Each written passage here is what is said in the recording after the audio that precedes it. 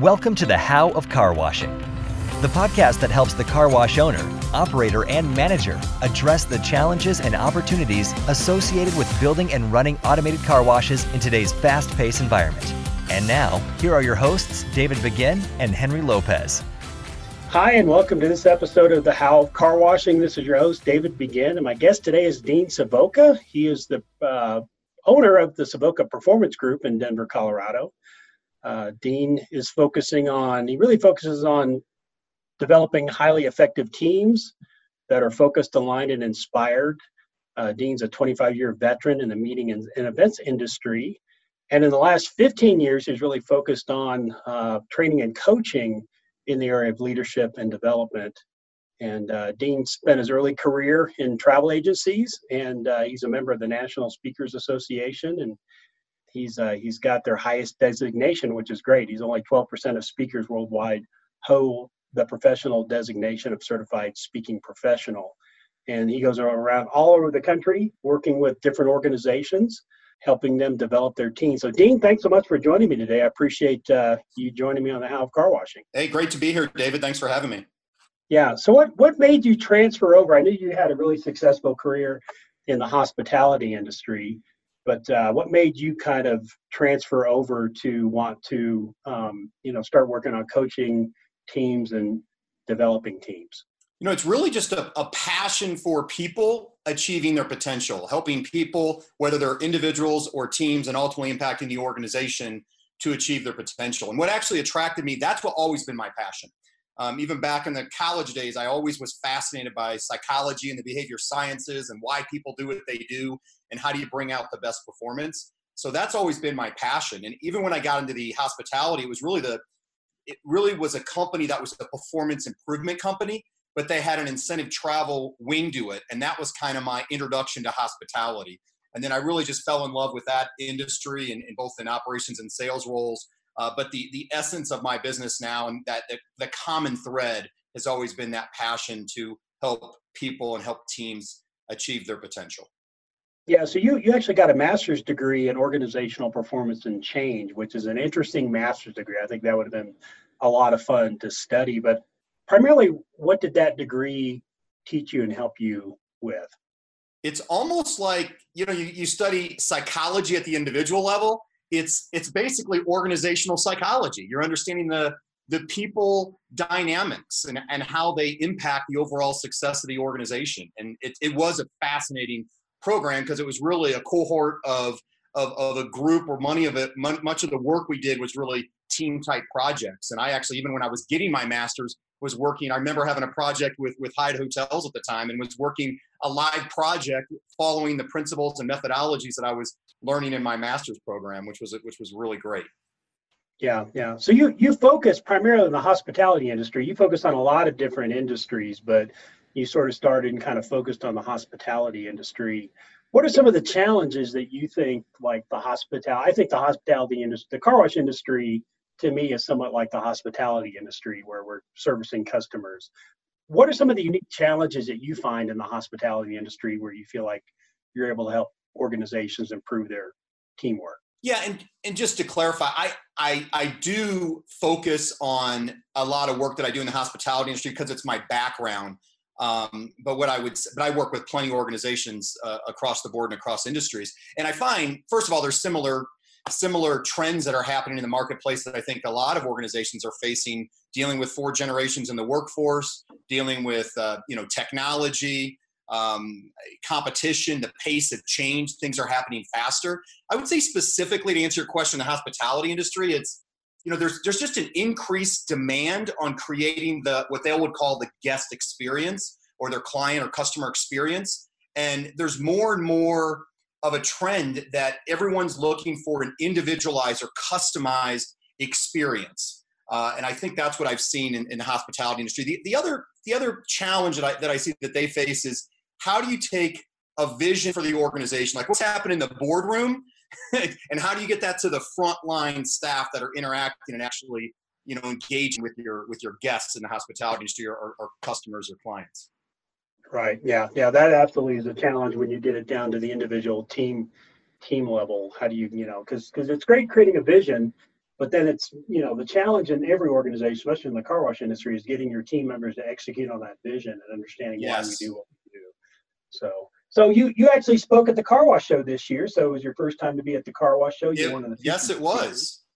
Yeah. So what were some of your takeaways from that? You met a lot of people. You talked a lot about a lot of issues. What were some takeaways from the car wash show that you were able to gather? Yeah, I really had a great time. A lot of great people and a lot of, owners of businesses, and that, a car wash specifically, but it's still, they face very similar challenges. So a lot of the things that I heard from some of the owners of car washes is the same challenges I hear in other industries. And that's, how do we retain top talent? How do we engage and hire and develop effective managers to lead my business? And I think also in your business, you have to deal with what some call the insane public. Right. That's a word I use quite a bit, is the insane. But the general public, I think, can be irrational about lots of different things, and I think it's just human nature. And then when you throw in their most precious asset, which is their vehicle, it actually compounds the problem. So you might have had a bad experience, having a dinner or at a hotel or something, but when you throw their asset into the equation, it even increases that emotional issues exponentially. So yeah, you're exactly right on that. So that's good. Well, we appreciate you coming to the car wash show, and I got a lot of great comments from people that I talked to about your sessions.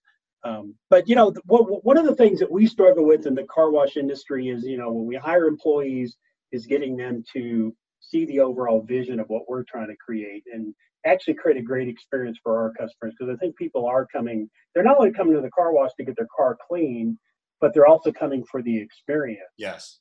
And to get people to buy into that concept, they've got to be interested in being part of an overall team. They're just not a solo worker.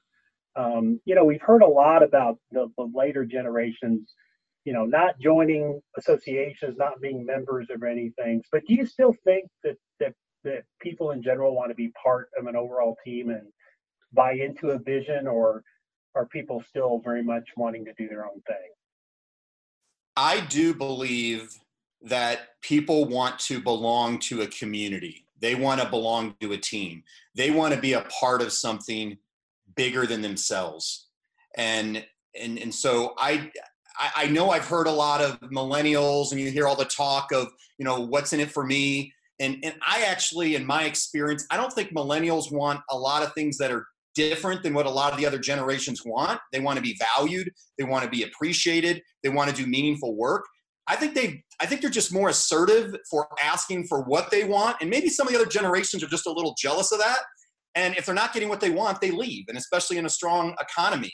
And they're not driven maybe some of those same things of maybe some of us that are kind of the Gen X generation think of, like, put your time in and you work hard and you want to, and then you want to get paid, and it's about the money and it's about climbing the ladder. And that's not, I don't think that is exactly where some of the millennials are coming from. But I would say at the essence, it's the same. People want to belong. They want to be a part of something. They just need to be bought into it. They need to feel that they're part of that and what's in it for them. And I believe that's a challenge and opportunity, is how do you align what's in it for me, which, by the way, I think other people ask too. That's not just a millennial thing, in my opinion. How do you align what's in it for me with that ultimate vision of the direction of the organization?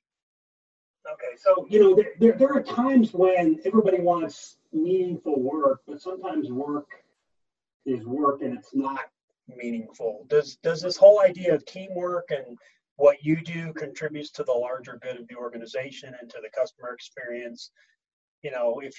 If you're cleaning hotel rooms, or you're loading cars, or you're having to clean up the parking lot, whatever it is, sometimes the work isn't terribly meaningful.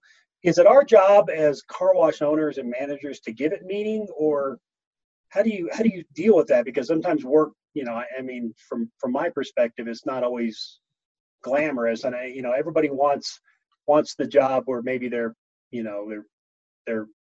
dealing with customers all the time or whatever, but sometimes there's aspects of the work that's not like that. Yeah, that's what I actually learned growing up from my father too. He's like, I would call and say, man, I can't believe this boss is driving me crazy. I'm just not really enjoying my work. And he said, son, that's why they call it work. If it was play, Right. they'd call it play. It's work. So I can totally appreciate that sometimes it's just work and you got to get the job done, and it may not be something you enjoy all the time.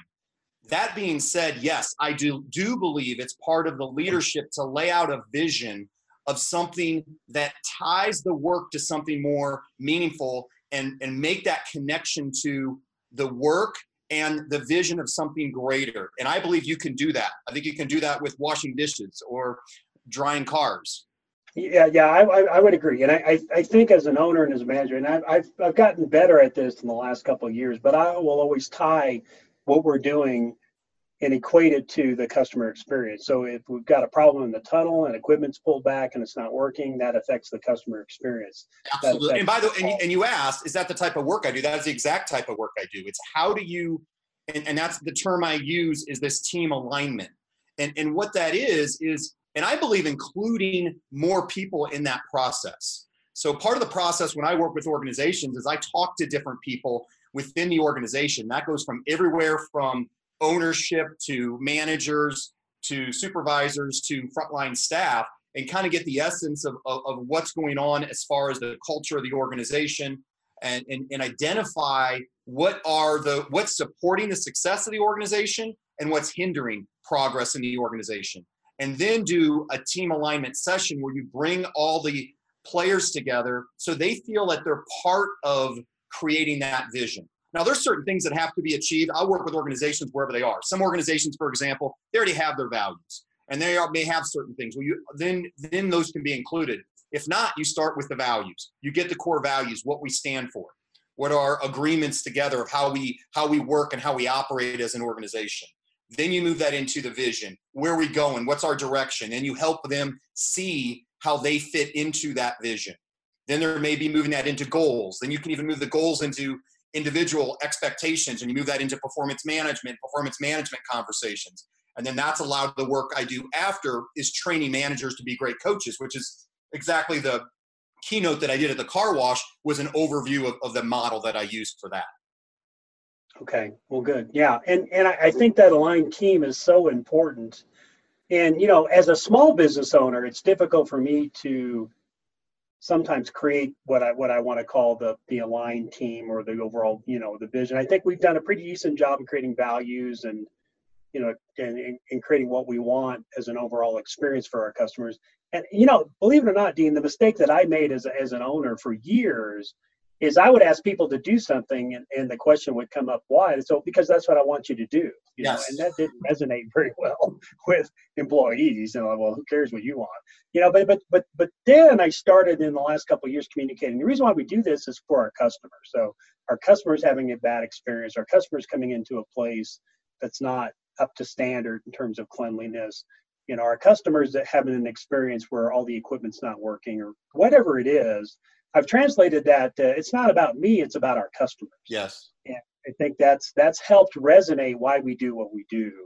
And I think it I think it helps employees understand, okay, now I understand what it is, why he wants this. And, I have this little thing in my business where I try to open 10 minutes earlier than we say we open. Because if people get there, a few minutes early, I want to have the doors open, ready for them to go. Yes. So instead of opening at 7:00, I said we open at 6:50.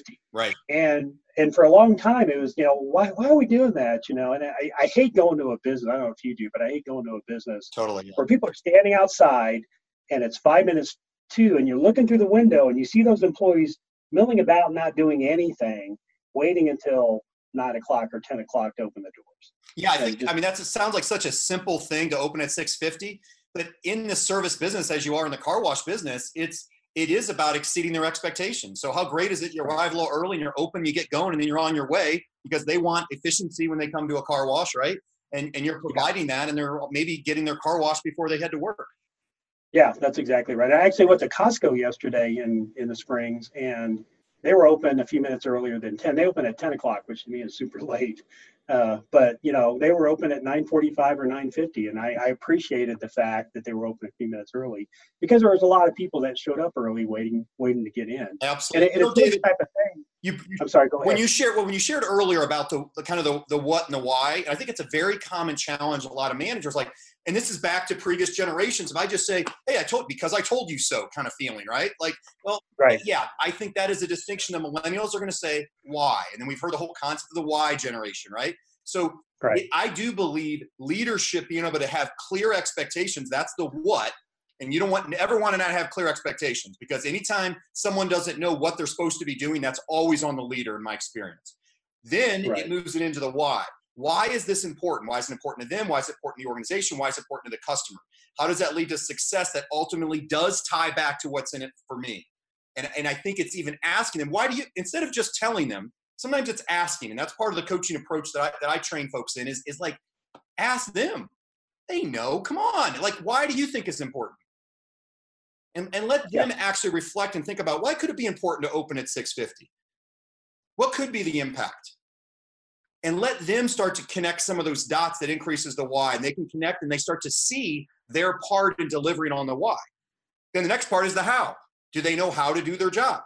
They know what, they know why it's important, and do they know how to do it? That would be more like training. Do they have the training they need to be successful?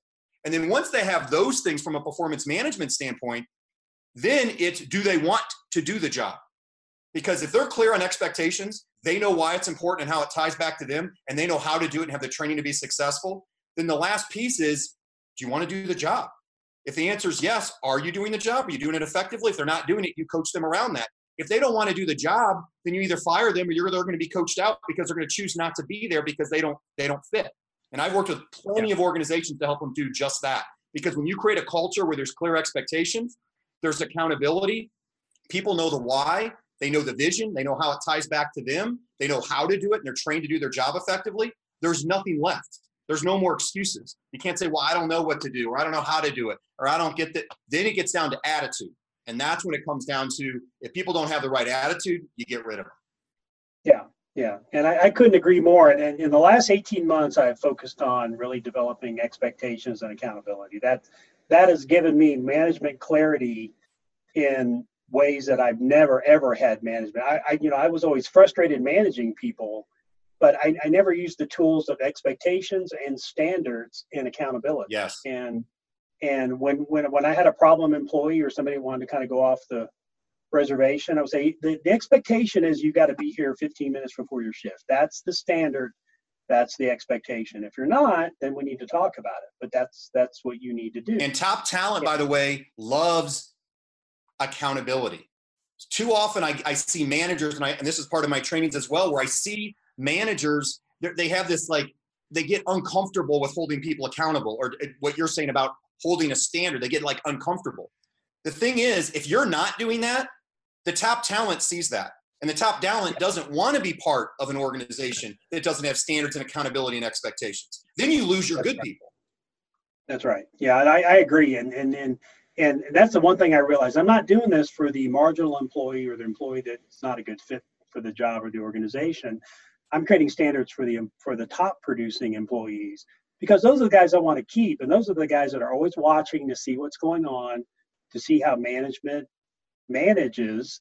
And if there are no standards, and if there's no accountability, those people are going to get frustrated and they're going to go somewhere else. And I totally agree with that's one way to develop a high performing team is, stick to your standards, stick to your expectations, and stick to your accountability.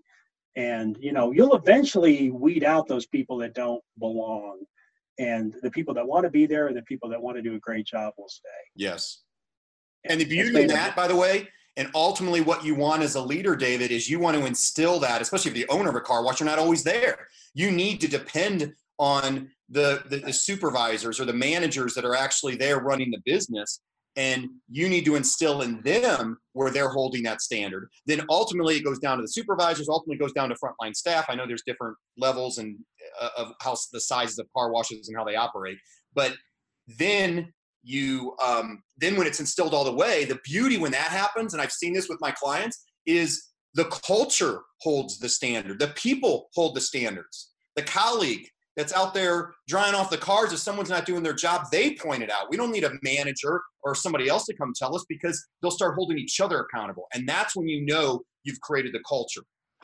Yeah. Yeah. And I was going to ask you what your definition of culture was, because a lot of times that's an overused term. And I love the idea of a great culture. I think of companies like Chick-fil-A, and their culture. And it goes back to my question I was going to ask about what happens when you hire an employee that doesn't like the culture, and they're going to fight the standards and the expectations that are set in a company. Can a person like that damage the culture? Or I guess if it's a strong enough culture, they're not going to, I would assume. But what happens when you hire an employee that doesn't fit? I believe that one person can damage the culture, period. I've seen it. Okay. I've seen it. And it's when somebody, because there's a dynamic that gets created. They don't fit the culture. They're fighting the culture. And it's like almost like having a cancer. Then it's like the water fountain, conversation, and then it starts to grow. Then all of a sudden they got somebody else, and then it starts to build, and then there's either gossiping, negativity, whatever it is. It starts to eat away, and then it can impact the rest of the organization. And often you have other people, same thing. Top talent is looking at that, and they're like, why is leadership dealing with this?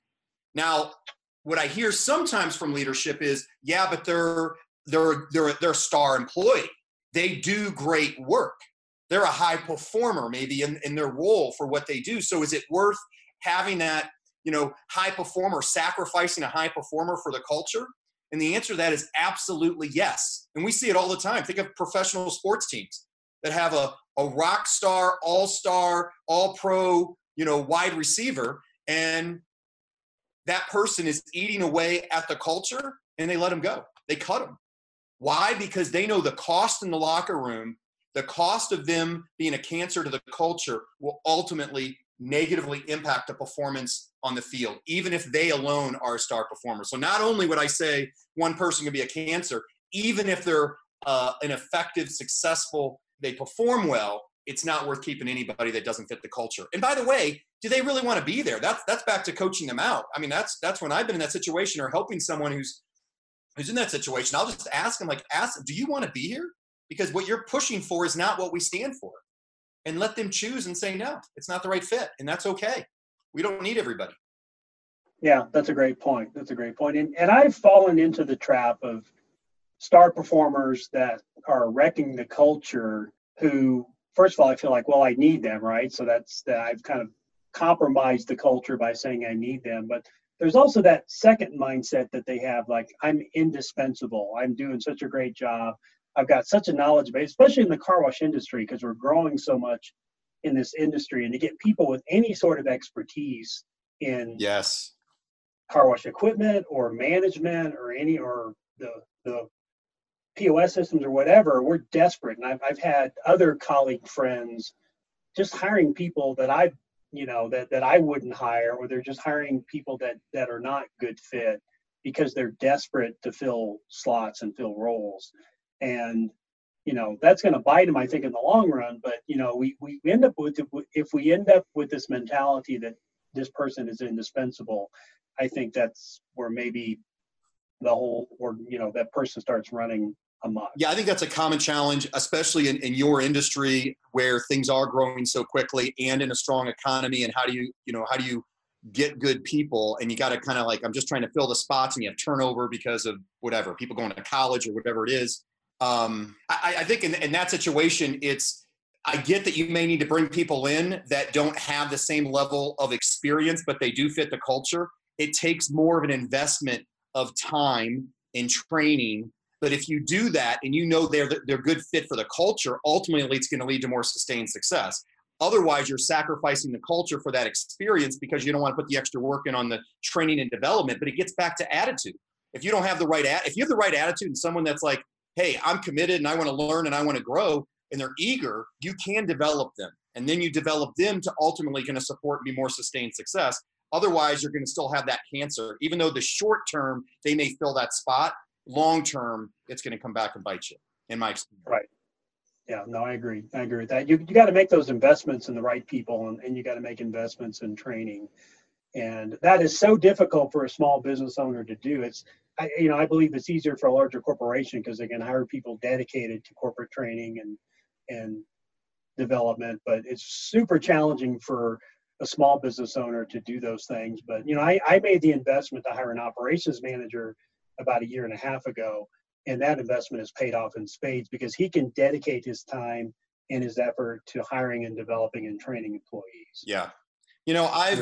And I can totally appreciate that. Everyone has to watch where they make their investments. But I see clients that I work with, and I've worked with some fairly small businesses and seen the impact that it can have. The great thing about a small business is the impact of getting that ROI can be turned a lot quicker. I understand it's smaller, so the overall numbers aren't as big, but you can have significant impact in less time. That's why I actually like working with more, small, mid-sized businesses than I've worked with some large corporations, but things aren't as efficient, and that process and impact of what you're trying to do just kind of drags on, and there's too much red tape in my experience. So those aren't actually ideal clients that I like to work with. Smaller organizations are usually more nimble and more adaptable, which, by the way, I think is even more and more needed in today, dealing with rapid change. It's such a quality that is needed in organizations to be able to do that effectively. Yeah, I agree. I couldn't agree more. One of the tenets you talk about is how you teach employees to focus on what's important. Can you describe that a little farther? And how do you, in my perspective, everything's important, but you want to teach them on what's most important. And what are some ideas around that? Helping employees focus on what's most important is really about, prioritization. There's so many people. I mean, the biggest thing that I hear from people is everyone's so busy and everyone's overwhelmed. Everyone's feeling anxiety at work. And stepping back and getting clear on it kind of goes back to our vision, our strategy, what we stand for. How do we incorporate that into the organization and saying, what am I doing that's aligned with those things, the values, the vision, the mission, the goals? And too often people get distracted because of busyness or interruptions or whatever it is, and helping your team to be able to identify those distractions versus what's most important is critical to success. Yeah. And as you were saying that, I was thinking about, okay, so I've got employees that sometimes want to mop the floor in the customer service area rather than be outside taking care of customers or talking to customers in the parking lot.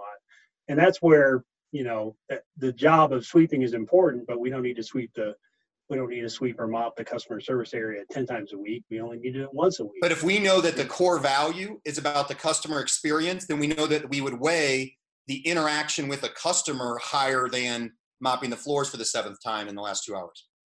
That's right. Doesn't mean the other thing's not important, but it's not most important. Right.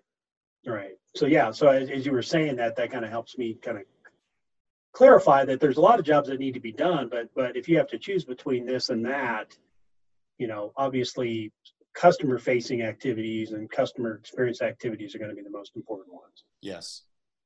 Yeah. So do larger corporations, it seems like every time I had a corporate background as well before I got into car washing, and it always seemed like we talked about culture in larger organizations, but then it never really, when it got down to it, it was like we created our mission statement every year and we tried to extract culture from that. And there was something lost in the translation between what we were actually doing versus what the mission statement and the corporate culture is. Do you find that challenging with larger companies more than smaller companies, or what happens in that process? Yes, and I see that all the time. I think with larger companies, it's maybe more dramatic because they actually make some investment in getting clarity around those things, and they put it on the boardroom wall and it's hanging there and it's on their website and all of that. But I don't look at a culture, identify a culture by what's on their website or walking, seeing what they post on the wall. I see the actual what's happening. How are people interacting? How are they interacting with their customers? How are they interacting with each other? What are the behavior? What are the norms? How do they operate? What are their agreements together as a team, as an organization, on how they organize and communicate?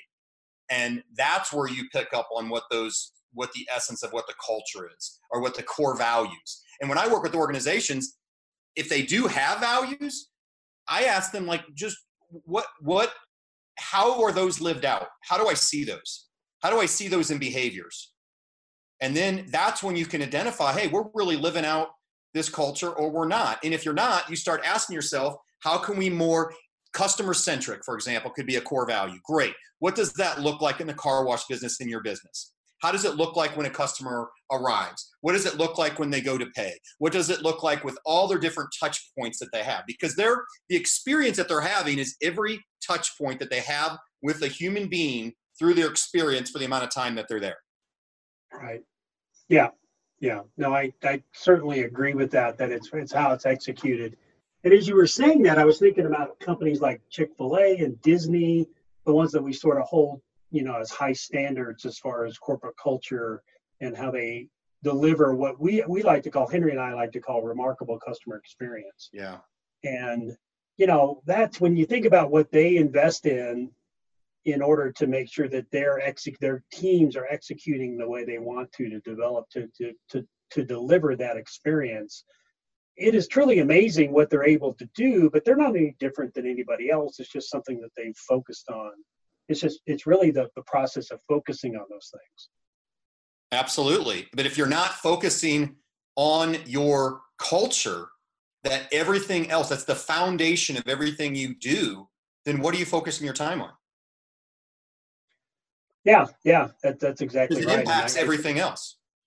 Yeah, and that's one thing I've gotten clarity over, I think, in the last couple of years is we focus on these things and we focus on the customer experience, and everything we do and everything we develop is around that. How do we create a great customer experience? How do we improve that customer experience? What are the tools and systems we have to create a great customer experience? I think the other piece, David, that as we talk about culture, that I feel that I see, and when I do these team alignment sessions, that I find that is the most consistent, like most important, like core value, if you will, it's around trust. It's really about, we talked about the value of like belonging to a team. When people feel that they are part of a team, they're part of something bigger, like we talked about earlier. But the foundation of that is in trust. It's in my model, I call it straight talk, is a piece of this where you're able to have open, honest communication. This ties to accountability, setting expectations, when something's not working, when there's some type of breakdown. From all people, it's safe. There's a safe environment where people feel comfortable being open, honest, and sharing. It's inclusive, where people don't feel shut out. And when you create that environment, and that's the foundation, that is when I find that teams can take on the other challenges. If there's some other challenge they're dealing with that they need to overcome or something they need to work through, when I do my team alignment sessions, I start there. I know if I start with the relationships and the foundation of trust and the open, honest communication and the safe environment and vulnerability, when you do that, everything else becomes easier to deal with whatever challenge comes up. Does that make sense? Yeah, I think so. I was just thinking as you were saying that, have I created a culture where people can come up to me and voice concerns? And I hope so. I hope I've done that. But, but in thinking about it, I don't get a lot of line employees coming to me and say, hey, I got this issue. What do you think about this? Or what do you think about that? Maybe they go to the operations manager. I've tried to make myself more accessible. It's amazing as the owner, people are sometimes afraid of you. And I've always had that. I've always had that aura around me where, oh, he's the owner, and right. People are kind of afraid of you. And I'm sure that's a lot of the behavior that I have when I go on site. I'm one of those people, Dean, that, there could be 1,000 things going right, and I can find the 2 things that are broken or not working or not right. And that's either a gift or a curse. Right. I think it's a gift from a high standards perspective, but it's a curse from an employee perspective, because you're not always pointing out all the great things that you're seeing. You're always looking at the things that can get better or be improved. And so I wonder if I've created that, for myself, where people are not open and encouraging to come to me and talk about things. I think they've done a good job with Matt, with the operations manager and with the site managers, but I wonder if I'm I have some work to do in that. I think that's common, that a lot of leaders, and what you just shared, David, people feel a little intimidated, regardless, just because of the position. When I work with leaders, I always challenge them to, as I was sharing in these team alignment sessions, I always shared them to be the first to be vulnerable. Because the core of building that foundation of trust that I talked about earlier, trust is built from vulnerability.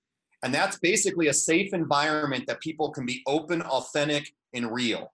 And when you create that space, and if the leader does it, at least in the experience I have in doing the sessions that I do, there's almost like that wall goes down, and it just opens up it just starts to impact everyone else, starts to feel comfortable, and then it creates more of that safe space. And once again, this isn't like a feel good, like, oh, we should everybody be happy. No, it's about trust. It's about, wow, we get it. This is open. This is safe. I feel I belong. I'm part of a community. That is invaluable. People who really feel they're part of a team and a community have that sense of belonging, and they're working towards, and they've made that connection we talked about earlier to a bigger vision of what we're trying to accomplish as a team, whatever it means to win as a team. That's what leads to retention. Right. And that's a good point. And I'll have to think about how to do that, but I think that's a great point. One thing I started doing last summer was going someplace, having breakfast with 2 or 3 team members and letting them, chat and, just kind of letting them get to know me a little better, but also I get to know them a little better. And I think just that personalization sometimes can make a difference when, you see the person after spending time with them, you get to develop a personal relationship with them. What have you seen the impact? Because I think that's very valuable, to actually sit down, maybe have a meal together, to get to know them, to ask them some questions, to listen, to allow them to be heard. Have you seen some success or some impact with those people you've spent that time with? Yeah, I do. I feel like when I walk on site, there's not that, we're looking at each other as individuals, not our roles, which I think is important. I get to learn more about them and their family and their situations, which I think is helpful. I think there's a lot, I think the atmosphere is a lot more relaxed. Yeah. And I think that's what if nothing else was achieved from that, that being relaxed, I think would make me a little bit more approachable. So if they want to talk to me, they'd feel more comfortable to do so. Sure. Most people probably don't do that because it's the time. It's back to the time investment. And It's like, well, I don't have enough time to do that, to sit down with people and right.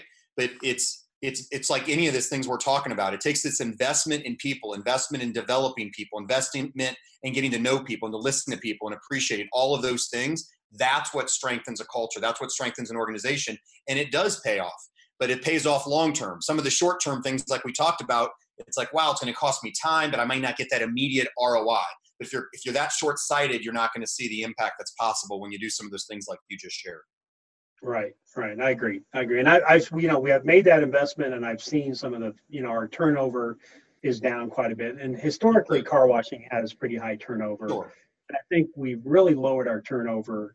Where our teams are working well together. I think if we do get a bad fit, they don't last very long. Because I think the team is willing to kind of speak up if somebody's not working well. Because, in the car wash environment, it's important you work as a team. You've got 3 or 4 people on site, or 2 or 3 people on site, and they've all got to do their jobs. And when somebody's not doing their job, the other 2 or the other person kind of has to pick up the role. So it becomes pretty apparent quickly with such a small team if somebody's pulling their weight and fitting in and buying off on the culture versus not. Yes. So the service workforce is growing in the United States and probably all over the world. And what's kind of the state of the service workforce, do you believe? I mean, is the environment getting better? Are companies making the investments that they need to in general? Do you think there's going to be winners and losers in the future from, companies are going to be ultimate winners and ones that aren't? And what do you think the differentiators are going to be there?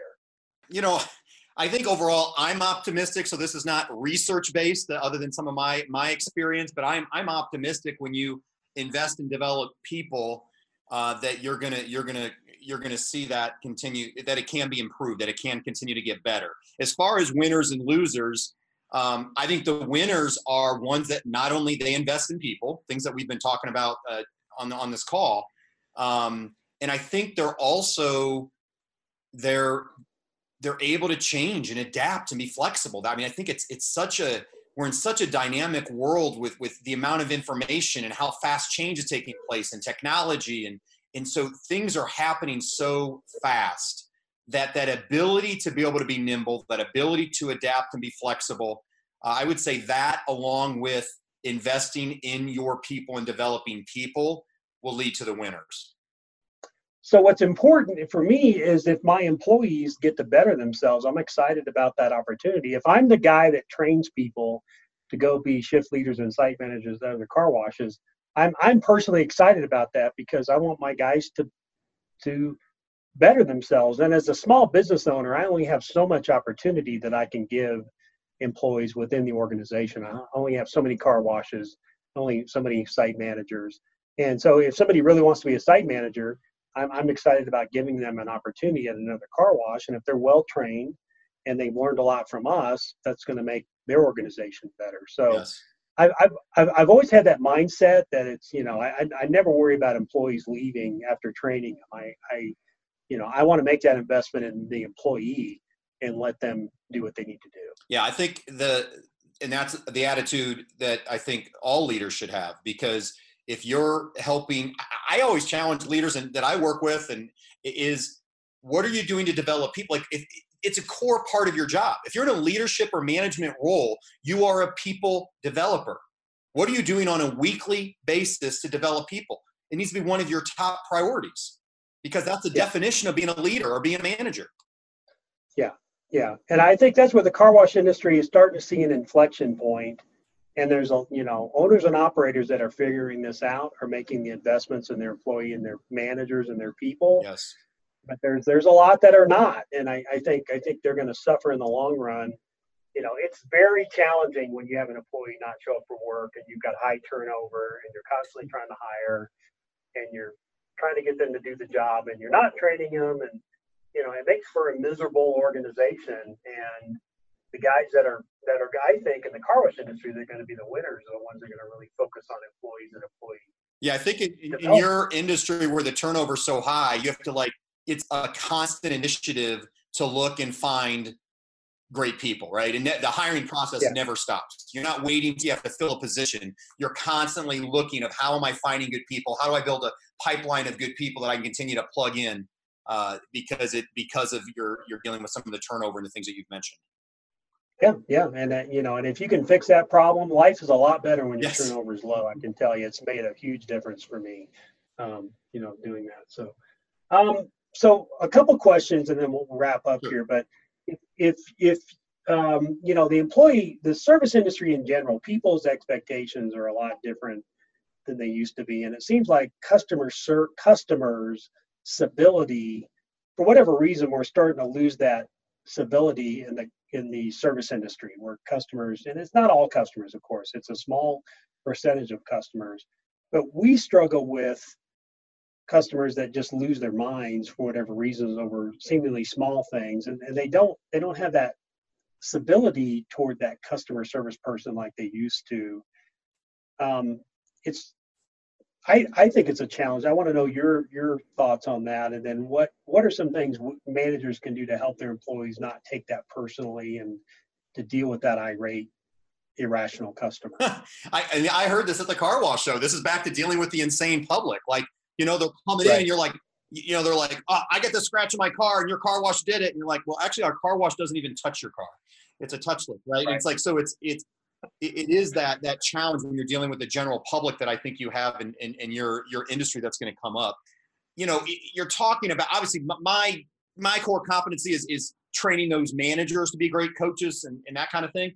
I think this is more on the frontline customer service side of things. In my experience, it's so hard because what I'm about to say, I think I'm assuming that people are rational and they're not. Because I think what you're doing, right? I'm a little bit from that place of you're still kind, you're still professional on how you handle something, but you're also being truthful.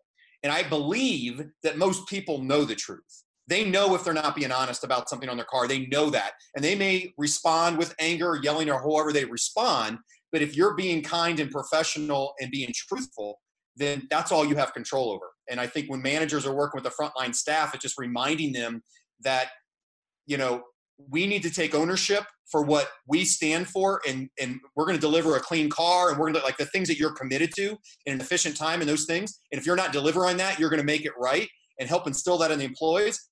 But also, there's going to be times, no matter what you do, people are going to respond how they respond. And that doesn't mean it's about you. It doesn't mean it's about you personally. It means that that's what people do. Because if there's anything I've learned being in the people business, is what people do and how people show up is about them. It's not about the situation or other people. Yeah. It's their own stuff, because it shows up in a pattern in other areas of their life as well. That's right. And we try to explain it's not about the employee, because a lot of times when the customer is yelling at that employee, they take it personally.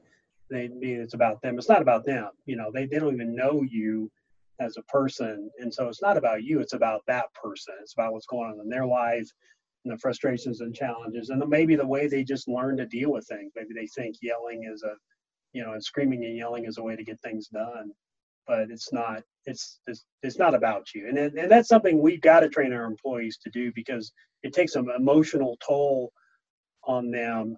They only have to deal with 1 or 2 or 3 people like that a week, and it just kind of takes a toll over time. And we have people leave the car wash industry because they don't like it and they can't. Most of the people, I could see that being a challenge you face a lot in your industry. I think most people that start getting angry, they need something to push against. So they're looking for you to challenge them. They're looking for you to, right? So when you don't give them that pressure, when you respond in a kind, professional way, and you're also like, let's whatever the next step is. Let me see. Do I need to talk to a manager? Let's see what we need to do to make this right. We're going to give you a free car wash for next time you come. Like, what is it that's going to make it right? And then there might be a point where, once again, they know they're not being truthful, and you may say, actually, no, I know our car wash would never do a scratch like that. I'm just using that example because someone told me that at the car wash show. Yeah. But if that's the case, you're being honest with them, they're going to respond. It's okay. It's not about you. You're doing your job. You were professional. You're focusing on what we can control, and it's not about you. Yeah, exactly. Good. So if you're a car wash owner like me and you want to get better at this, what are 2 or 3 steps you could take to sort of get started on this journey of developing a great team? All starts, number 1, with developing yourself. You listen to podcasts like this, you read books, you go to sessions, you go to the car wash show, you go to different seminars, even outside the industry, you hire a coach, so invest in you, because you can't influence other people or your team or your organization if you don't have the ability and impact to influence yourself. So I would absolutely start with developing in yourself. I mean, to me, that's the essence. I mean, I think that's the foundation. If I were to pick one thing, that's it. Yeah, I think that's a great one, because, and I think everybody listening to this podcast is probably already doing that, because they're believing learning and they want to get better at what they're doing. And so I think, kudos to all our listeners that are listening, but then I think also, deciding to make the employees a priority. And I've always felt like if I make the employees a priority, they'll take care of the customers. And I've always said, in my business, I've got 3 stakeholders. I've got employees, I've got customers, and I've got the owners and investors. And I've got to look out for all 3 interests. But, really making a focus and making your employees a priority in your organization as far as training and development, and, developing the values, getting, sitting down, telling them what the values are of the organization. And then really doing on a day-to-day basis. I think being consistent is one of the most important things you can do to really drive and develop a culture. No question. And I think, David, so you start by developing you, and then the next step is developing your team, developing your team members. And from hearing my presentation that I believe it starts with you, but when you show up with that I believe it's leading like a coach. And leading like a coach is you're curious, you're asking the right questions, you're listening, you're getting to know your team. Right. Expectations, you're holding people accountable, and you're having those in your business. I think for a lot of you that are the owners that are listening to this, it's developing just like I do. I coach the coaches. That's what you guys do. You own the business. How do you develop the coaches? How do you develop your managers, your supervisors to ultimately impact the rest of the team? And that's what you want to be able to do as a leader. Yeah, Agreed. And just making it part of every day, right? Being consistent, and, coaching every day. I think that's where you're going to see the big improvement. So I agree. Absolutely. And I do think there are going to be winners and losers in the car wash industry, and the people that can provide really great customer service and really focus on the customer experience. I think those are going to be the winners in the long run. I don't think there's any doubt. Yeah, good. Well, Dean, thank you so much. If people want to find out more information about you, where would you send them to? Yeah, they could. My website is www.savocaperformancegroup.com, and Savoca's S-A-V as in Victor, O-C-A. They can also reach me email at dean@savocaperformancegroup.com. And yeah, I would love to connect with anybody who's, I'm passionate about this, as I shared earlier, about people development, but if they're interested in aligning their team or training their managers to be great coaches, that's what I do. Yeah, super exciting stuff. And I love that stuff. And I appreciate what you're doing, and appreciate you coming to the car wash show and starting to get involved in the car wash industry. And hopefully you'll be able to spend a little bit more time in the car wash industry as time goes on. So Dean, I appreciate your time today. Thanks so much for joining us. Great information. So if you're interested in what Dean might be able to offer your car wash, certainly reach out to him and see how he can help you. And we thank you for listening to this episode of the How of Car Washing. Again, we appreciate comments. So if you're listening to us on iTunes or Stitcher or Android, please leave a comment. Let us know what you think. And you can go to our website at www.thehowofcarwashing.com and let us know if you've got ideas for future episodes. And Dean, thank you so much. And this is David Begin for the How of Car Washing, and we'll see you next time. Thank you for listening to the How of Car Washing. For more information, links, and other resources, please visit thehowofcarwashing.com and leave us a comment if you have a topic you would like discussed. Thanks for listening, and we look forward to having you next time on the How of Car Washing.